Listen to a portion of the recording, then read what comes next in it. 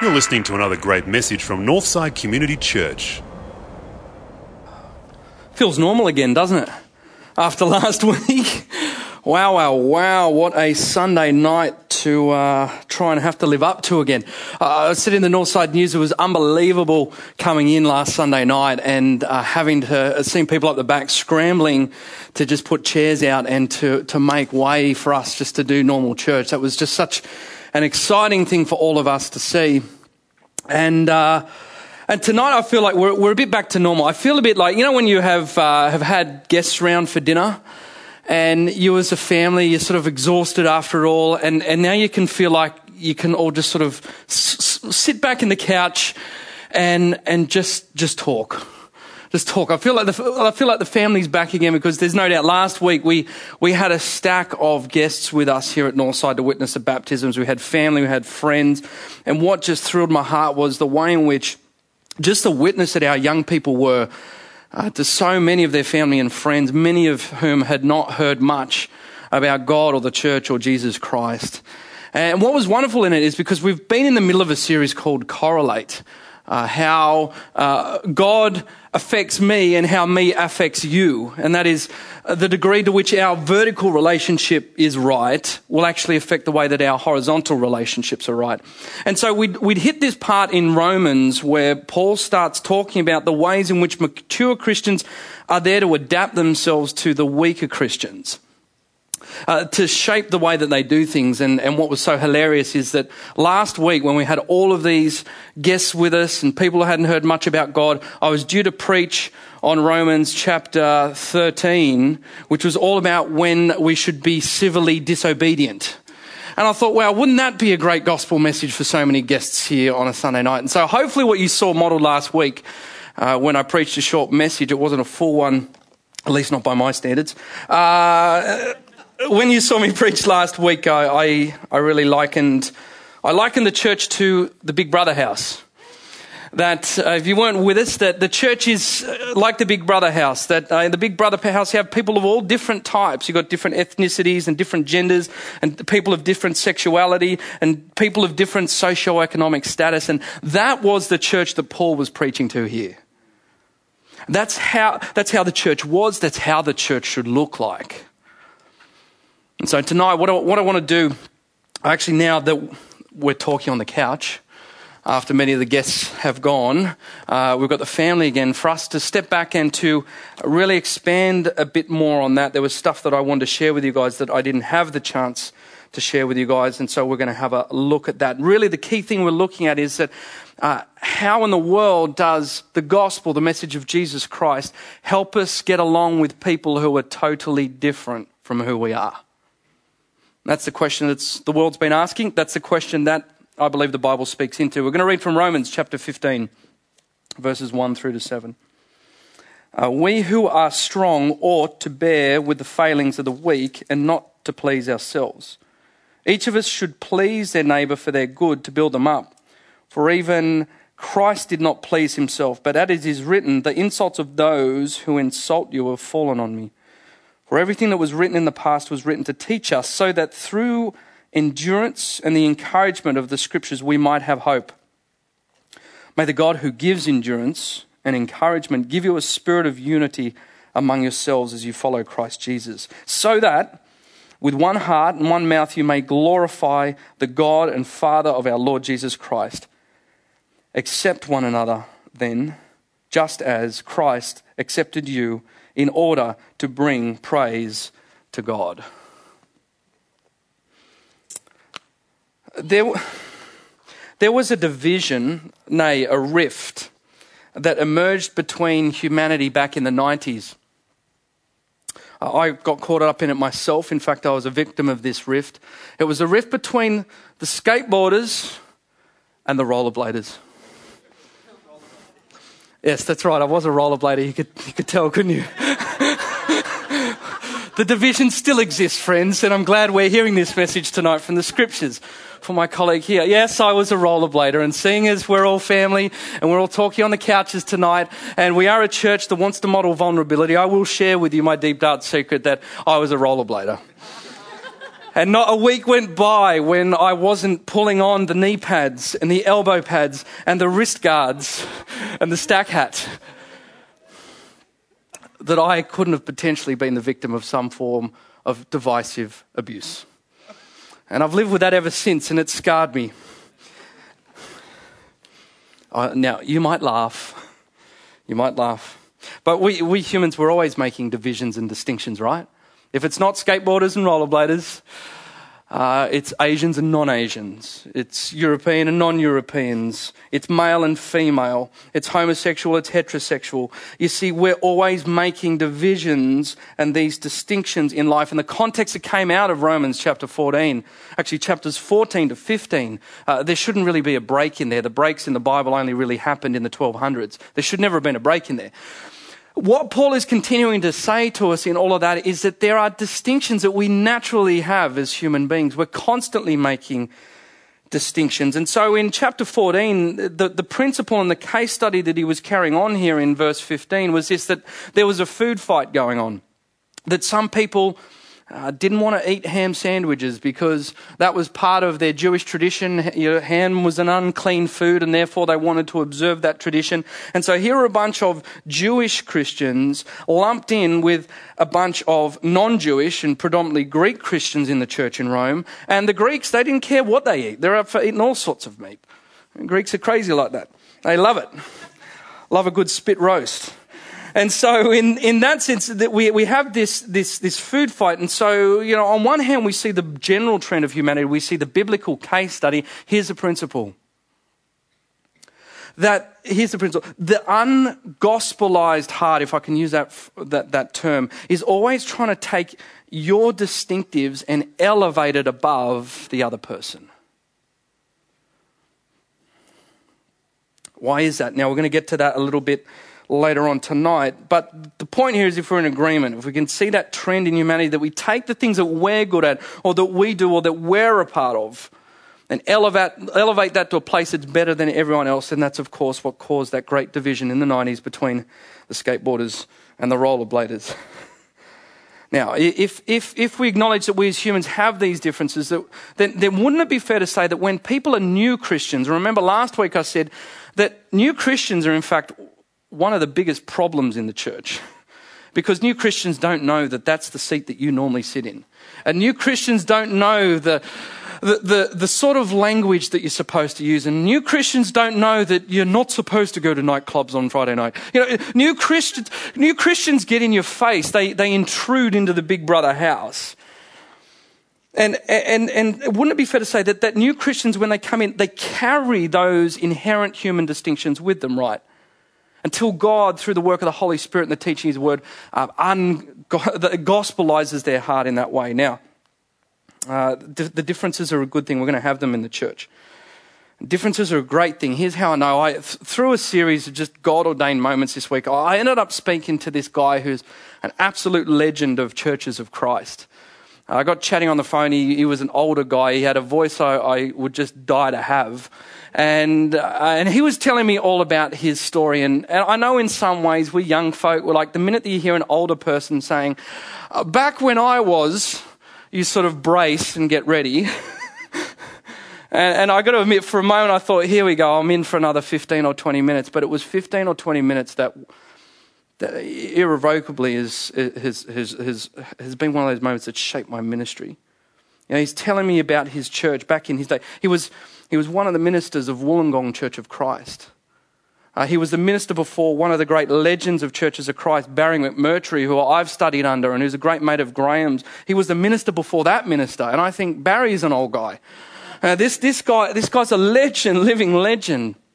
And he starts telling me about his church, and back in the day where there were days in which he had the top judge in the area sitting in the front row of his church next to people that judge had jailed. That he'd baptized the local community prostitute. That she'd found work and she'd found restoration.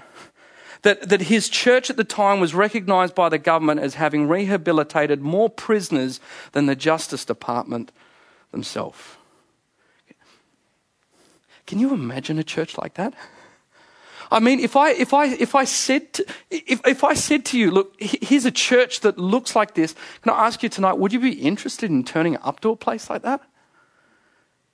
The differences are attractive. The differences are phenomenal, and here's the reason why. I've said once before that the quality of our community will be the secret to our mission. That there is something supernatural about the Church of Jesus Christ. That when people, whether you're a judge or you're the jailed, are able to sit together in worship and call each other brother and sister. When the prostitute can sit next to the second highest engineer in the country down there in Wollongong. There has to be something that the world looks at and says, what the heck is doing this? And that's the question we've got to ask ourselves tonight. How do we do that? How do we do that as a church? See, there's two approaches to that problem of tolerance there, how we get along to these sorts of people. There's two approaches we'll quickly go through tonight. There's counterfeit tolerance and then there's Christian tolerance. You see, the first one, counterfeit tolerance, that's what I called last week a moi tolerance. If you've ever seen The Bachelor on Channel 10, I mean, see the competition of 10 very attractive ladies all competing for the one particular guy. You see a lot of what I call moi tolerance. It's when they get into their rose ceremony and you know what girls are like. No, I mean in the observationally. You know, when you get two girls together that feel threatened by each other and they put on their best face and oh, hi, sweetie. Mwah. Mwah. It's a moi tolerance. And that is that I see you as different. I see you as a threat, but the world tells me that we've got to get along in this context, right? It's a counterfeit tolerance. It's a moi tolerance. And the postmodern tolerance, a modern day tolerance, is a veiled tolerance. And you know, what do you mean a veiled tolerance? The modern approach says, I won't judge you. I won't say anything about who you are. I'll moi you, I'll hug you, but I'm sure as heck not going to change my life for you. I learned this. I love it. I love going to weddings because I try and see how long.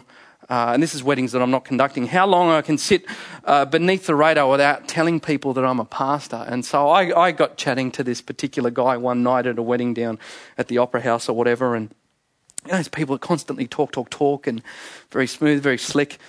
Kind of reminds me of myself. And and so I'm talking to this guy and what do you do? And I said, well, you know, I'm a pastor. And whoa, all right. And hey, man, that's great that you've got, wait for it, ideals.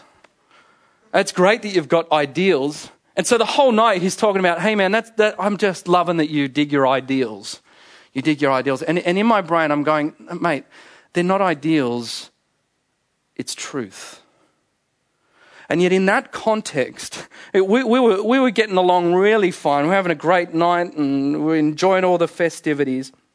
Now, my question is, you know, what do you think happened when I turned to him and I said, well, what do you think of my ideals? And the conversation just shut down. He didn't talk to me for most of the rest of the night. And that's the tension we feel as Christians, right? We don't want to push our truth onto everyone else because, you know, this exclusivity, it's the very thing that's going wrong in the world.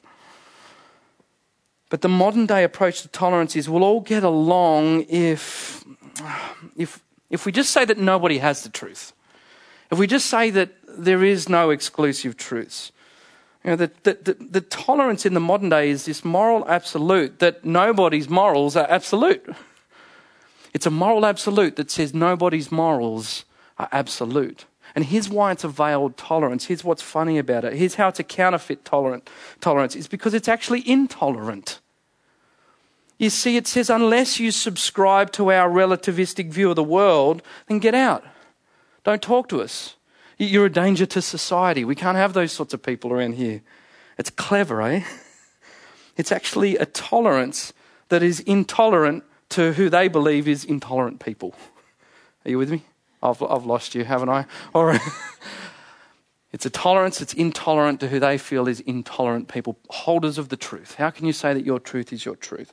The modern approach does to those who want to stand upon exclusive truth claims, you know what it does? The modern approach, it mois you. You know, you're a threat to that framework. You're a threat to that frame of mind, but I'll hug you as long as we don't get too close. It's counterfeit tolerance. And so Paul calls us beyond that tolerance, and this is what's remarkable about the Bible.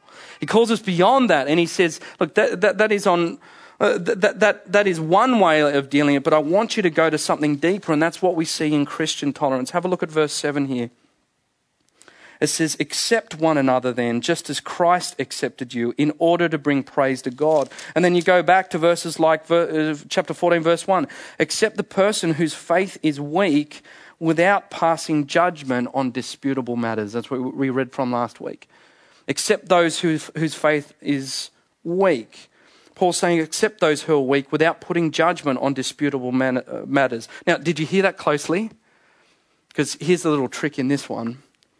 Accept the weak person. You know what that is? That's a judgment. Paul's making a judgment call. He says, accept the person who you perceive to be less mature than you in the faith. You've made a judgment call on someone. And then it says, yet don't get caught up in disputable matters. What were the disputable matters? They were things back in chapter 14, what days you observed church on, what foods you eat. You know, what were the disputable matters? In light of the truth that there is a God of the universe who loves you so much that he sends his only son into the world in order to die for you and is screaming at you to be in relationship. You know what the disputable matters were? The small stuff. And how many times do churches stuff it up on the small stuff? Whether you're wearing jeans, whether you look the right way, whether you talk the right way. Time and time again we see churches in the middle of disputable matters. And so see how this is radically different from the modern approach to tolerance, because the modern person says, look, I'll accept someone by not passing any judgment at all. I'm not going to tell you whether you're right or wrong or whether you're better than worse than me. I'll make no judgment on you, but don't get near me. Have your ideals as long as they ideally don't affect me. And yet the Christian approach goes way beyond that. See the difference here? Step one, Paul says, step one, make a judgment call. Use your God-given discernment by the Holy Spirit to make a call on what someone's saying here as to whether they're really getting the fundamentals or not, that there is a God and that he loves them and that there is no other way to him than through Jesus Christ and that he died for us. But then Paul says in step two that when you've made that judgment, and that differs from the modern approach, and they differ from your beliefs, then don't withdraw from that person, but then go in. Don't just mark them and walk off the other way, but go in. Paul says, I want you to enter into relationship with someone that you think is seriously wrong about God and seriously wrong about the world and seriously wrong about the Bible. And I want you to enter into relationship with them. And what's he talking about with relationship? Verse 7, accept those as Christ has accepted you. You know, that Greek word is really tricky. But the word underneath all of that means to draw in. It means to open up your circle. It means the possibility that you may share the half pipe with someone who has four wheels that are in line rather than side by side. To readjust your life to someone who is totally different from you. And by the way, the better translation of verse 7 is receive one another as Christ received you. You know, look closely. It doesn't say receive one another and accept one another's beliefs. It doesn't say that. It doesn't say you have to accept the belief of every person you do church with. It says accept one another. The world's tolerance says accept one another's belief, but don't accept one another. Don't do life with them. Christianity is totally different. The gospel says make a judgment call, then enter into relationship with someone that you think is totally wrong in such a way that you are willing to change your life for them. That is what it means to be strong, to make a judgment call, and to bear the burden of the weak. In other words, in church, the strong are obligated. That doesn't work that way in the world, because in the world, the strong are obligated to no one. It works the other way around. The weak are obligated to the strong. And so here's the thing. What does that look like? What could that look like in our community? A quick 4 application points. So get your pens out. We're going to go through these and we'll close off tonight. It means first and foremost that you need to make room for those who are different from you. That means for people that think differently about God, that might not have the same beliefs, that look differently. You need to make room for them. But here's the other thing. You need to make room for them by being prepared to change yourself and not them. That's what Paul says in saying accepting those who are weak. I'll give you the classic example. Have you ever seen those Christians that get alongside people who are just checking out the faith? And they're almost, if it's a word, crusadistic about it. There's a crusade. They're like, oh, come in here, you poor thing. You're living life in the darkness, and I am the light of the world, and I am here to enlighten you and to show you and to hopefully make you see the right ways. Have you seen Christians like that?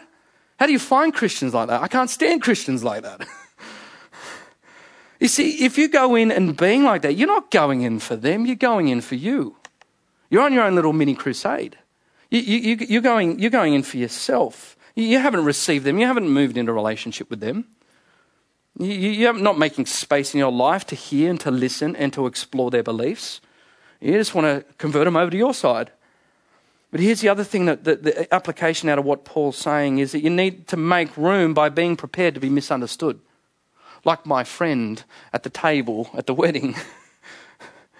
Oh, your ideals. He misunderstood that I don't live my life by ideals. I live my life by the truth. And I was misunderstood. But here's the last one, the great one I really want us to get. You've got to make room for them by not rushing them. You've got to honour the pace of God in their life. And not try and hurry them up and say, you're not moving fast enough. You're not growing fast enough. You're not exhibiting fruit fast enough. And haven't we all been guilty from time to time as Christians for treating people like that? God's got his own agenda for every single person in this place. We mustn't ever seek to push people or hurry them up on an agenda that's not ours. So can you see the difference? Modern tolerance says, I'm not going to make any judgments about you, but I'm sure as heck not going to enter into a relationship with you. Whereas Christianity says the very opposite. It says, I don't want you to necessarily accept one another's beliefs, says Paul, but I just want you to accept one another. And that's how we begin to build a church that sees the judge and the jailed and the prostitute and the engineer sit side by side in love. That's supernatural. That you don't see that. But the reality of it, it's difficult, right? If we're real about it, it's difficult. Why is it so hard for us to do that? Because look, when I'm preparing this, I'm thinking I don't make distinctions, but I don't know. Have you ever caught yourself reading a magazine article about someone who's really successful and they've failed or they've stuffed up, and you find yourself secretly laughing deep down on the inside? I mean, I know some of you out there are secretly smiling on the inside over the fact that Mel Doyle got cut from Sunrise. You delight because you're a Carl Stefanovic fan, and the distinction between morning breakfast shows is that intense. But I don't know about you, but have you ever caught yourself reveling that in the gossip of what's happened to that particular? In fact, look at most of our gossip magazines; they live off that sort of stuff. And see, what's amazing in light of this passage tonight is that Paul in one sense said it's important that you make a judgment on people. That's really weird from what the world says. He says it's important you make a judgment call.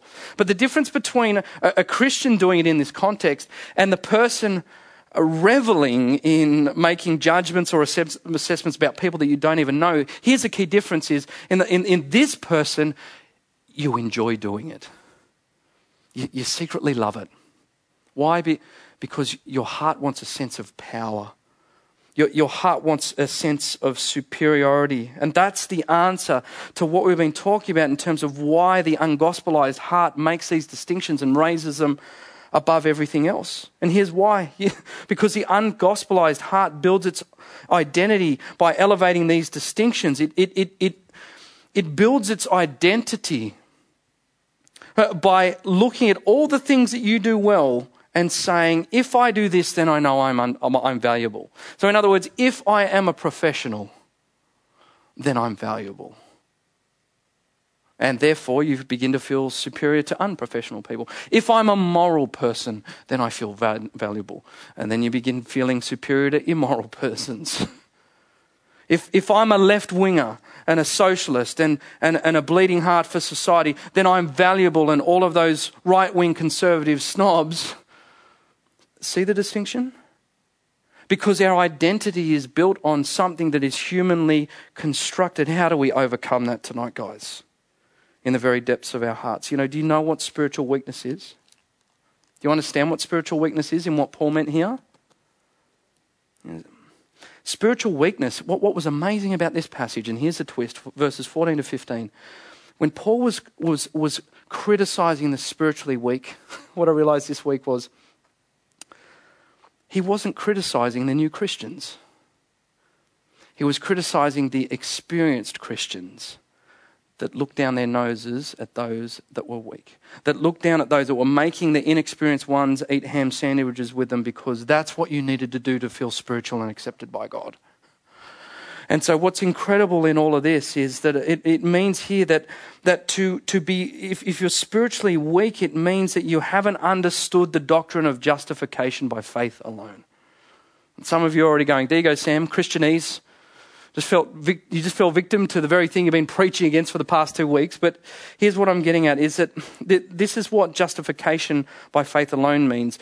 That every other religion in the world says that you are accepted by what you do. That you are made right with God or the divine up in the heavens by what your efforts are and what you do.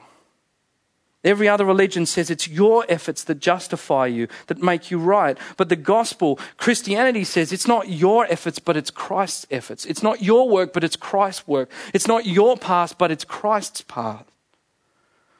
That it's not your record, but it's Christ's record. You correlate to God by what Jesus has done. And here's what I mean. Every other religion makes you either a good person or a bad person, or a moral person or an immoral person, or a godly person or an ungodly person. And the Christianity says, you know what? You're both. Remember, we always say, Martin Luther, you are simul justus et peccator. You are simultaneously righteous sinners. As Tim Keller always says, it means you are more evil than you dared imagine. You are more loved than you dared believe at the same time. And here's the amazing thing. This is how it can radically change your heart. You see, I can't make room for someone in this place that I think is wrong until I first realized in my heart that until I met Jesus Christ, I was wrong. That I'm not related to God because Sam's right about life. I'm related to God because Jesus Christ is right about life. And here's the amazing thing. If that dynamic is at work and alive in us, then we will be a church of Christians who honestly believe that non-believers and the weird thinkers and the alternatives and all the people that are so different from us could actually be, and are in some cases, better people than we are. If we truly get the gospel at the depths of our heart. And that makes us open, it makes us accepting, it makes us attractive as a church. You can go into someone who disagrees with you because as a Christian, you know what? You know deep down that person is probably more beautiful than yourself. That's where the dynamic comes from. On one hand, you go in and say, I relate to you no longer because I need the power of negative judgment in my life.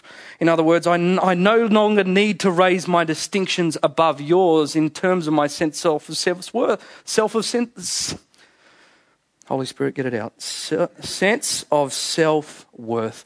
You can say to yourself, I am a kid of the King. I am holy and dearly loved. I am righteous and blameless in his sight. I am a new creation.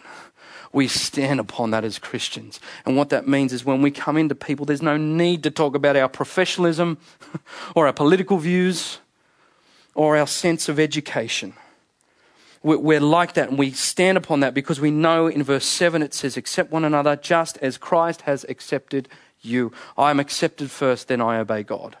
The Christian says, I need not make any more distinctions around differences because when I was different, Jesus Christ made room for me. When I was different, Jesus Christ changed his ways for me. When I was different, Jesus Christ was misunderstood for me. When I was different, Jesus Christ didn't push me into his agenda, but he waited for me. Guys, how do you know that you're a strong Christian versus a weak Christian? Your whole life revolves around the fact that Jesus Christ opened himself up to you when you were wrong and you didn't know the right thing. And therefore, when you get that as a Christian, how then should you treat people that you think are wrong if that's the way that he treated us first? That's what it means when you correlate to others. That's what it means when your relationship with God has correlated and it correlates out into all the others. On the cross, here's the funniest thing. On the cross, and let's think about the details as we finish tonight. Jesus Christ was not about this modern approach. Oh yeah, whatever goes. Jesus Christ, God, made a judgment call. He made a very negative judgment call. He said all of us, humanity, are so hopelessly lost at the moment that I need to die for you.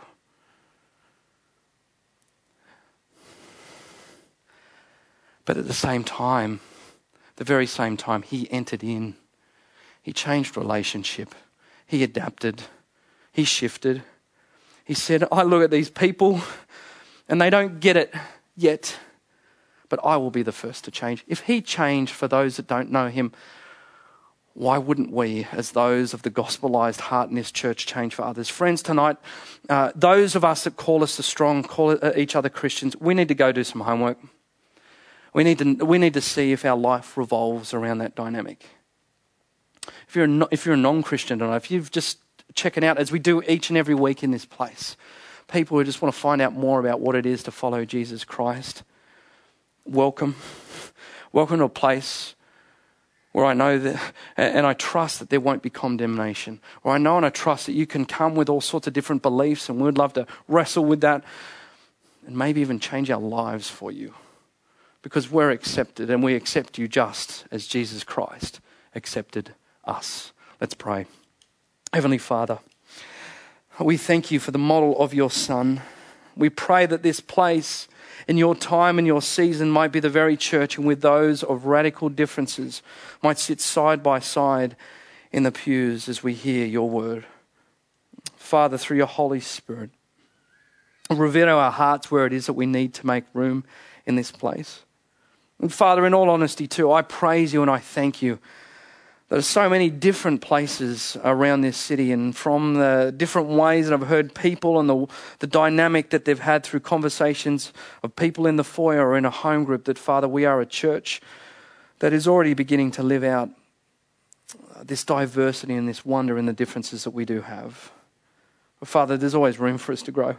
There's always times in which we're not going to get it right and we're going to stuff it up. And we're going to be caught up in the small things, the disputable things. We just pray that you're going to mold us and shape us through your Spirit and show us where it is that we really need to press into you in that regard. We pray these things now in Jesus' name. Amen. And friends, we come to a time of communion. If you're a follower of Jesus, as you come to the table tonight, you're going to recognize that, and you're going to realize through the Holy Spirit that the God of the universe changed his life and his way of doing things in order to accommodate you. It should be the fuel rod for each and every one of us in this place, that there are people that, let's be real, it takes effort to be a part of their lives. But nothing compared to the effort that it took Jesus Christ to span the universe and move into relationship with us. So may that fuel us tonight. As I always say, may that be the nuclear fuel rod tonight that is going to empower us in the weeks ahead as we seek to minister to those that we perceive as just slightly weaker than us, still trying to get it. If you are one of those people that's trying to get it tonight,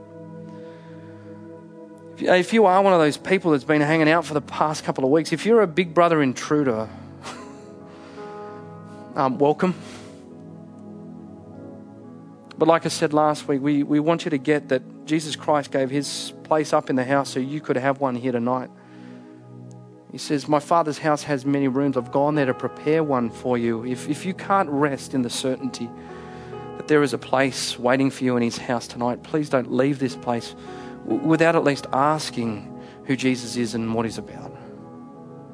That this Jesus guy could create a church down south in Wollongong that could be so radically different from something we've ever heard of before. There's got to be something in that.